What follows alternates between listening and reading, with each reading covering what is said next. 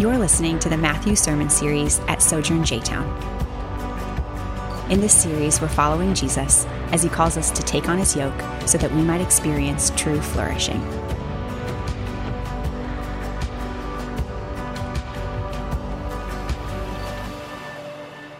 So hear the word of the Lord. So when Jesus left there, he withdrew to the area of Tyre and Sidon. And just then, a Canaanite woman from that region came out and kept crying out to him, saying this, Have mercy on me, Lord, Son of David. My daughter is severely tormented by a demon. And Jesus did not say a word to her. His disciples approached him and urged him, send her away because she's crying out after us. And he replied, I was sent only to the lost sheep of the house of Israel. But she came and knelt before him and said, Lord, help me. And Jesus answered, it isn't right to take the children's bread and throw it to the dogs. Yes, Lord, she said, yet even the dogs eat the crumbs that fall from their master's table. And then Jesus replied to her, Woman, your faith is great. Let it be done for you as you want. And from that moment, her daughter was healed. This is the word of the Lord. Let's pray together. Father, thank you for your faithfulness that all of us have experienced over the course of these last few days. We give thanks for how you're sustaining and keeping us, God. And Lord, as we've prayed, we pray you would bring an end to this virus, that there'll be ways we can find a vaccine or some kind of way to where this virus can come to an end quickly, Lord. But even in the midst of this, God, may you continue to do a deep work in us, that we would pay attention to what's coming to the surface, Lord, and ask you to come and redeem and renew. And may we do that for the purpose of sending us out so that we can love our neighbors well, care for them, see those people that are in need and provide for them. So once again, God, we need your help. Help to understand what you're saying in this passage. In Jesus' name we pray. Amen. You may be seated. So here's what I want to do this morning, and hopefully as we read through this passage of Scripture together, you felt a little surprise, you felt a little confusion, maybe it disturbed you a little bit, and if those are some of the feelings that you experienced as we read through this text, I think you're being honest with what's going on inside of you as we read this. And so I think what we see in this story, and this is where I'm camping out, I think in this story, and what I think Jesus is trying to help us see is Jesus is trying to help us see what kind of faith that Jesus is inviting us into. The very last verse there, verse 28, is where this entire story is leading up to, and it's in that passage, or in that verse there, where Jesus looks at the woman, and we'll get kind of to show the weight of what he says here in just a minute, but he looks at the woman and says, you have great faith, and that's the only place in the entire Gospel of Matthew where Jesus looks at someone and says, you have great faith. And so what we need to do is work ourselves backwards to find out, why is he saying that? Why does she have great faith? What is it that Jesus is seeing here? And this is what this text is about. There's a type of faith, a kind of faith that Jesus is inviting us into. And I want to show us what we can learn here. And so before we jump in, just real quick, I want to make sure that all of us are sort of on the same page when I talk about faith. So even a synonymous word that I would use here when we think about faith, specifically in this passage, is the word trust. And so when I talk about faith, I'm not talking about a generic, kind of general faith that our culture has a tendency to use that encompasses all kinds of religious beliefs. I'm talking about a specific active trust in a person, and that person is Jesus Christ. So our trust always has to have, something that's outside of us, a person that we're putting our faith in, our trust in. So it's not just this standalone kind of functions on its own. It's not some kind of Star Wars force, so to speak. No, I'm talking about, when I'm speaking of faith, I'm talking about the active trust in Jesus, who he says he is and what he has done for us. And so that's kind of synonymous. And you'll even hear me throughout this message kind of using faith and trust in the same way. And so whenever you hear trust, think faith. When you hear faith, think trust. All right, so hopefully that keeps us on the same page here. So I just want to go back up, start in verse 21, work through the passage real quickly here, and just land on what I believe Jesus is trying to help us see from here. So starting in verse 21, look what Matthew says here. So leaving that place, so leaving where he was when he had this big debate with the religious leaders, Jesus wanted to get away and get alone and retreat. So Jesus withdrew to this region of Tyre and Sidon. And the only thing you really need to know about that is this is Gentile territory. So he's making a pretty long trek up to kind of northern part sort of where Israel is. And he's in Gentile territory, and he's trying to get away and retreat. And then look what happens in verse 22. A Canaanite woman from that vicinity came to him crying out. And this is what she's saying. Lord, Son of David, have mercy on me. My daughter is suffering terribly from demon possession. So this is a cry of a desperate mom who has a child who's suffering greatly from some kind of demon possession here. And so Jesus enters into this Gentile territory, and this woman is so desperate that she runs out to him. And so I want you to see, sometimes we can run through this verse really quickly and not know the context of the background and not see the significance or the weight of her actions. And I want you to pay attention to sort of all these barriers, all these things, restraints that would speak to her not to go and approach Jesus, that would kind of hold her back from ever even going and asking Jesus to do something for her. So the first is she's a woman. And I know in our time, in our culture, that doesn't really mean a lot, but in this time, in this culture, it was a huge no-no for a woman to approach a man. And that's what she's doing. She's the one that's coming out, going after Jesus. And not only is she a woman, she is a Gentile. And in this time, Jews and Gentiles did not get along very well. There was a whole lot of racial tension. And so a Gentile would never approach a Jew, and a woman would never approach a man. So you got two big strikes there. And here's the third big strike, because Matthew makes sure that we know this is a Canaanite woman.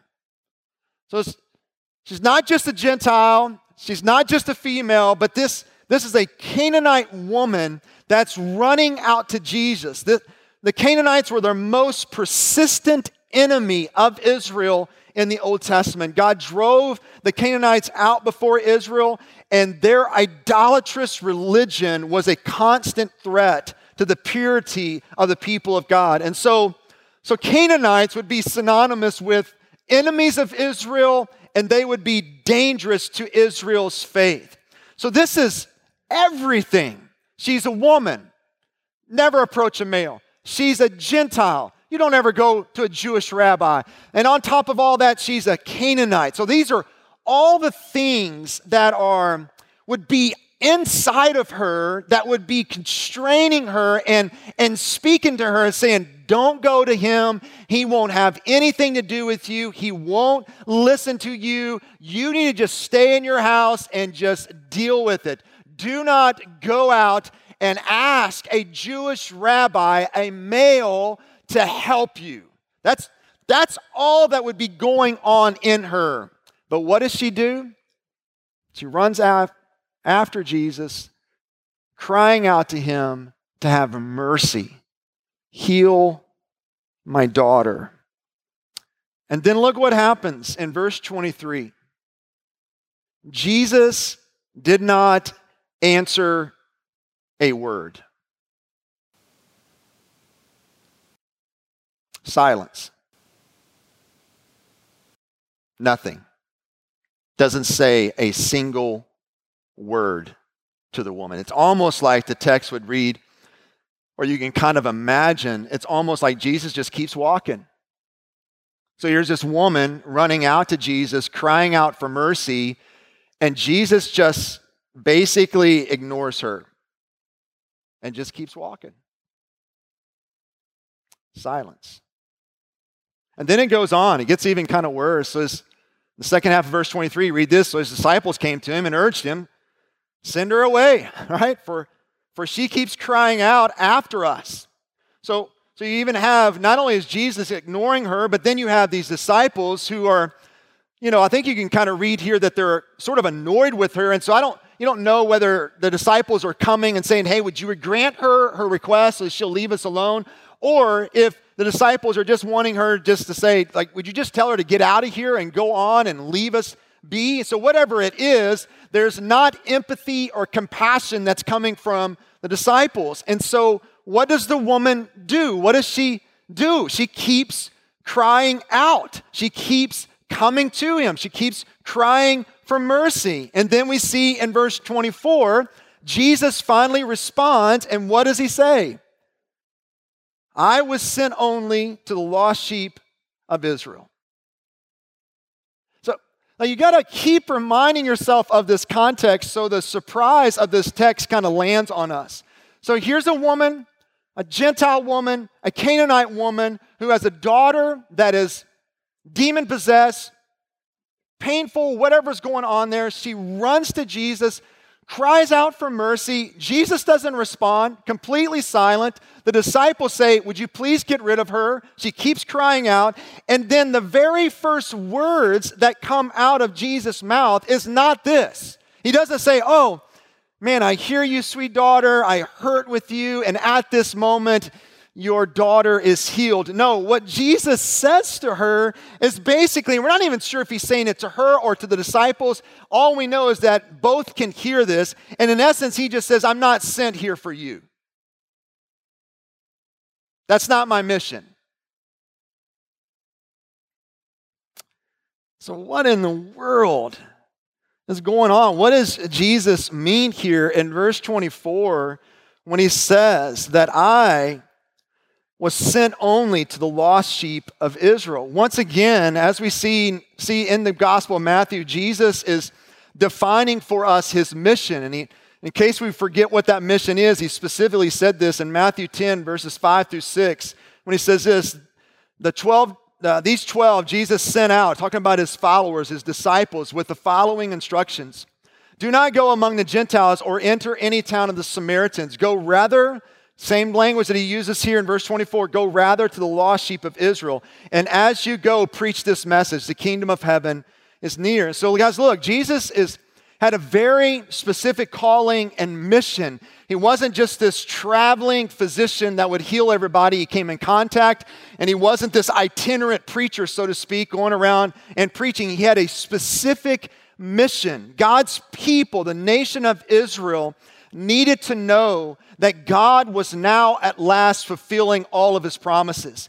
And God's promises were a renewed relationship with him on a renewed earth. This is the kingdom of God. This is the kingdom of heaven, which the Jews prayed for, waited for, longed for, and was going to come in and through Israel. And that is why Israel must hear the message first. If Jesus and his disciples had simply begun an indiscriminate mission to the wider world before God's purposes have unfolded, they would have made God a liar.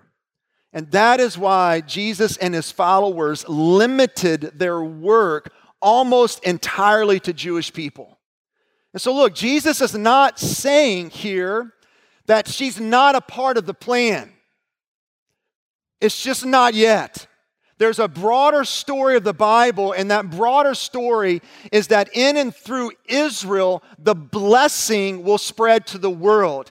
And once Jesus goes to Jerusalem, dies on the cross, is buried and resurrected in Matthew 28, he speaks to his disciples and says, go into all the world and announce this blessing, this good news. So that's what he means here. Like, I haven't come for you, right? This is not my main mission.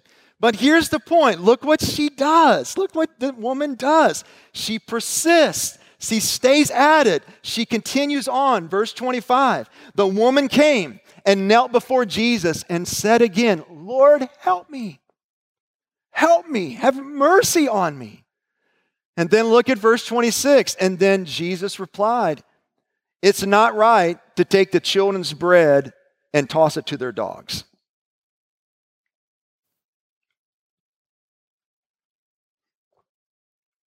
I know. Like, I'm reading it again for probably the 15th time this week, and I'm just going, oh my, wow. Did Jesus just call this woman a dog? I mean, some commentators try to soften this by noting that Jesus uses the word for kind of like the house dog. He's not using the word that would describe like a kind of like a mangy mutt, so to speak, you know. So it's a word that's used for kind of like a little house dog. So think of a Shih Tzu, or I just like saying that word, or a Chihuahua. You know, I don't know how. I think I think Chihuahua is a little dog. I'm kind of losing my brain up here, but so yes, that is the word that he uses here. But it doesn't matter what kind of word he uses of a dog. It's still kind of insulting. And it seems harsh, especially when it's spoken by Jesus. So here's what we know, guys, all right, to kind of make sense to this little phrase here. Here's what we do know. We know that Jesus is not being cruel here. He's not trying to disrespect her or not show dignity and worth and value to her. And the reason why we know that is, number one, this is not how the story ends. So the story doesn't end at verse 26. And so obviously something else is going on here, and God's trying to draw something else out of her. All right, so we know that this is not the case, that he's being cruel, because the story doesn't end there. But when you look at the fuller revelation of who Jesus is, this is not who he is. This isn't his character. So something in this dialogue, in this kind of like sort of playfulness in Jesus' tone that we can't hear because we can't see it. Because it seems that Jesus is trying to pull something that is in her, but she can't see it, and he wants her to see it. And so I just want to back up again. So follow the flow here of all the obstacles that keep coming up for this Canaanite woman. She's a woman, she's a Gentile, she's a Canaanite. Everything about her would say, don't go, don't run after him, don't cry out. But what does she do? She runs after him, cries out for mercy. Then Jesus says nothing. What does she do? She keeps coming. The disciples show no compassion, no empathy. Get her away. She's annoying. What does she keep doing? She keeps crying out. Then the first response, the first words we get out of Jesus is basically, no, I'm not here for you. What does she do? She keeps coming. The second response that comes out of Jesus feels sort of like an insult. And then look what she does again in verse 27. Yes, Lord, she said, but even the dogs eat the crumbs that fall from their master's table. She pushes back. I mean, that's what she's doing here. This is a feisty response from this Canaanite woman. She argues, in essence, with Jesus. So it's almost like she's saying this, like, I get your plan. Like, this is what's so profound about this. This Canaanite woman understands the plan of Jesus even more so than the 12 disciples. She's going, I get the plan. You're the Jewish Messiah. She called him the Son of David, which was a specific term that the Jews would call the coming Messiah. You are the Jewish Messiah coming to announce the good news to the Jews first. But I also know the promise of Abraham, and the promise of Abraham said this, that through you, God would bless the nations. So she's saying this, I know I'm getting ahead of the plan, but I'm wanting my blessings now. Yes, the children eat the bread first. You know, a good dad feeds the children first, but even the household dog gets the crumbs from the table. Amen? The little dog shares in the blessing of getting fed just like the children. And so this Canaanite woman is saying this, Jesus, give me some of the crumbs. That's all I need. And then verse 28, which is the climax of this whole passage. Then Jesus answered. You don't see this in the English translation, But verse 23, verse 24, verse 26 all say this, but he replied, but he replied, but he replied. And then now in verse 28, it changes the language and it says, then at last Jesus replied, and this is what he said, woman. It's an affectionate term. It's with emotional force. It's almost like, oh, dear woman, you have great faith. Your request is granted. And her daughter was healed from that very hour. Oh, dear woman, you have great faith. Jesus says this about no one else. Remember the disciples a few chapters before that, he calls them little faith. Even the centurion guard in Matthew chapter 8, I think, he speaks highly of his faith, but he speaks specifically, says there's no faith like this found in Israel. But only to this woman does he say, you have great faith. Can you imagine, just for a minute, how this must have felt for her within her own soul to hear from the mouth of the one who created her, who's sustaining her right now at this moment, who deeply loves her and looks in her eyes and says, you have great faith. One commentator says this, and I don't think it's on the slide. It's one of those things I added at the last minute, but listen to what he says here. In the refusal to accept the traditional Jewish exclusion of Gentiles from the grace of God, she has shown a truly prophetic grasp of the new perspective of the kingdom of heaven, which is now to be open to all peoples on the basis of their faith rather than their racial identity. It is that perception which has won the argument. So just follow again, hear this. Think about all the obstacles, all the barriers, all the constraints that would be just yelling at her, stay away, keep back, don't approach, don't talk, don't cry out. She's a woman, she's a Gentile, she's a Canaanite, but she still ran after Jesus. Jesus was silent. Doesn't say a word.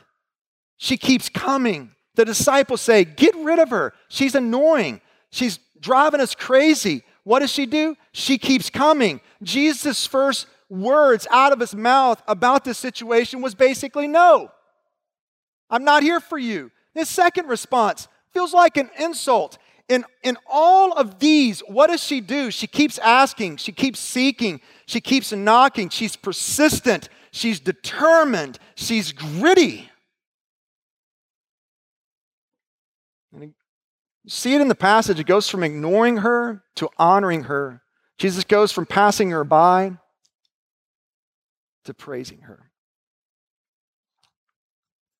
So what is it? What is this crazy, bizarre chapter? And I don't feel like I've done justice on answering all the questions that are in there, and that's why you're in groups, and encourage you to kind of sit with this thing and think about it and process it, and hopefully there's things in here that's kind of bothered you and disrupted you, because I think we want to domesticate Jesus and not allow him to be who he's revealed himself to be. And so it's good for us to kind of wrestle with passages like this that kind of has a way of kind of blowing up all these preconceived ideas that we have about who Jesus is.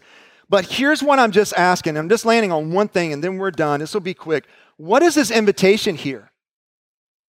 And I like the language of invitation, especially during a season like this where we feel like there's all kinds of voices even within us that's indicting us all the time of what we're not doing, what we should be doing, not doing this enough, not doing this well, not doing like so. So I don't want to come to a passage of Scripture and lay some more indictment on us. I think there's a place for that and there's conviction. It's all good.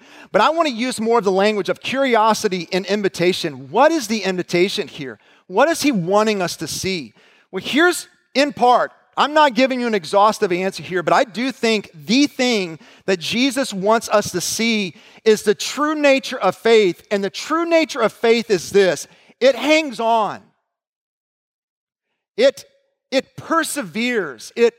it grabs a hold, it sticks to it, it doesn't give up. That's the true nature of what we would, I use language, like I said at the very beginning, of active trust. What is this? What is this faith that Jesus is wanting us to have? It's a faith that holds tight. That's what we see with this woman. All of us have experienced exactly what this woman has experienced. We've all been, whether you're a Christian or not a Christian, you've all been in situations where you've been absolutely desperate and at the end of any resources that you have. And what you instinctively do is you cry out for help. Whether you believe in a God or not, like you cry out upward. And if you're a follower of Jesus Christ, you've been in those situations where, man, I am done. I'm at the end of my ropes. God, have mercy on me. And then what you hear is silence. Every single follower of Jesus Christ have experienced what this woman has experienced. And then not only do you hear silence sometimes from God, then even the disciples, the followers of Jesus Christ, or AKA other Christians, come in and they don't offer any help. They actually don't offer compassion or kindness or care. They're kind of annoyed with you and they want you to get somewhere else. That doesn't help a whole lot. Then you keep getting confusing and not sure what God's doing here. It's kind of mysterious. All of us have experienced this, and every single one of us, including me, have been tempted to say, I'm done. We give up.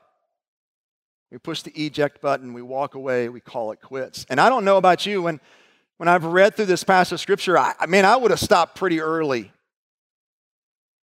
What about you? I would have quit after the first no. It's like, all right. I would have quit probably after silence. But this woman hangs on.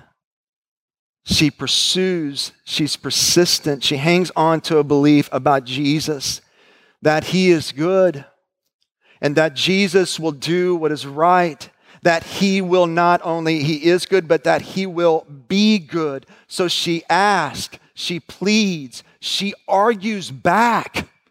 She pushes back on Jesus. She persists. She keeps coming. And then Jesus says to her, that is great faith. That is great faith. You see, if you're anything like me, and maybe you've done this before, what we have a tendency to do is look at someone who prays for something and they get it, and we have this conclusion of, oh, wow, they must have great faith because they prayed for it and they got it. In fact, what Jesus is helping us see is this, is that when you pray and you don't get it, and you pray and you don't get it, and you keep praying and you keep praying, and 10 years down the road, you're still praying, Jesus looks at that and says, oh, dear woman, that's great faith. Because great faith hangs on. Faith is not some naive, peppy thoughts about God. No, faith is holding on when it feels like you're drowning. Faith is to choose, to trust that God is good, even in times when it doesn't seem like He's good. That's the true nature of faith. That is great faith. And that's what Jesus is inviting us into. Frederick Buechner, which is an interesting last name, feel bad for him. Maybe he got made fun of when he was young. All I can think about is Beaker from the Muppets. Is that right, Beaker? Is that it? Yeah. I got a few people in there laughing with me, so it makes me feel a little better. But man, he's a great author, writer. He's a Presbyterian pastor, theologian. And he once said this is not in the quote yet, so hang on with the slide. He said this, he said, if you say you hear God talking to you every day on every subject, you're either trying to pull the wool over your own eyes or everybody else's. Well, that's challenging. Did you hear that? That if you say you hear God talking to you every day on every subject, you are either trying to pull the wool over your own eyes or everybody else's eyes. And he continues with this comment, and continues on and says this, and this is where you can see it on the screen. You should wake up in your bed and ask, can I believe it all again today? Or better yet, ask yourself that question after you have scanned the morning news, seen all the atrocities that get committed, seen all the COVID-19 updates that we're dealing with today. And if your answer to that question of belief is yes every single day, then you probably don't know what believing God really means. That's pretty powerful. We can probably sit with that for a little while. At least 5 times out of 10, the answer should be no. Because the no is as important as the yes, maybe more so. The no is what proves you're human in case you should ever doubt it. And then, if some morning the answer happens to be really yes, it should be a yes that's choked with confession and tears and great laughter. And then David Brooks, in his book, Two Mountains, goes on and comments about this quote and says this: commitment to faith then is persistence to faith through doubt. It is persistence in faith through suffering and anxiety. It is persistence in faith through struggle and persistence in faith through all the idiots and immoral cretins who speak for faith. It is persistence in faith despite the occasional idiocy of churches that are supposed to be the homes of faith. So look, here's all I'm trying to say, and I'm done. Jesus is inviting me and he's inviting you to trust him, to keep coming to him. Don't give up. Jesus is inviting us into a kind of faith and a trust that's rigid, that's determined, that is persistent. So I don't know what is going on in your life and in your world. Maybe you're lonely and you long to be married. Keep asking. Keep coming. Maybe your marriage is struggling, and that's probably even put on a greater spotlight during this quarantine. Keep asking. Keep knocking. Keep crying out. Maybe you desire deeper relationships with people, and the Lord doesn't seem to bring any friends in your life. Keep asking. Keep coming. Keep knocking. Keep seeking. Don't give up. Faith hangs on. True faith hangs on, confident that Jesus is good, and such faith is inevitably helped. That's what I'm saying. That's what Jesus is inviting us to. So this is what I would encourage you to consider. What if, through the very circumstances that make you want to leave your faith behind, to be done, to push the exit little button, so to speak, Jesus is actually trying to draw out of you a deeper faith, to ignite in you a type of faith and trust that you have never had before. What if that is what Jesus is doing? He's trying to refine your faith, grow your trust, strengthen your faith, deepen your trust, more and more so than what you can even imagine to be possible. What if that's what Jesus is doing with his answer of no? Faith hangs on, driven by what we know to be true about God. He is able. He loves you. He's for you. He is good. Hang on. Keep coming. Keep crying. Keep seeking. Let's pray. Hey, I'm Lisle Drury and the lead pastor at Sojourn Church J-Town. Thanks for listening. We are here to reach people with the gospel, build them up as a church, and send them into the world to be a faithful, loving presence. For more sermons, info about our church, or ways you can support our ministry, visit sojournchurch.com/jtown.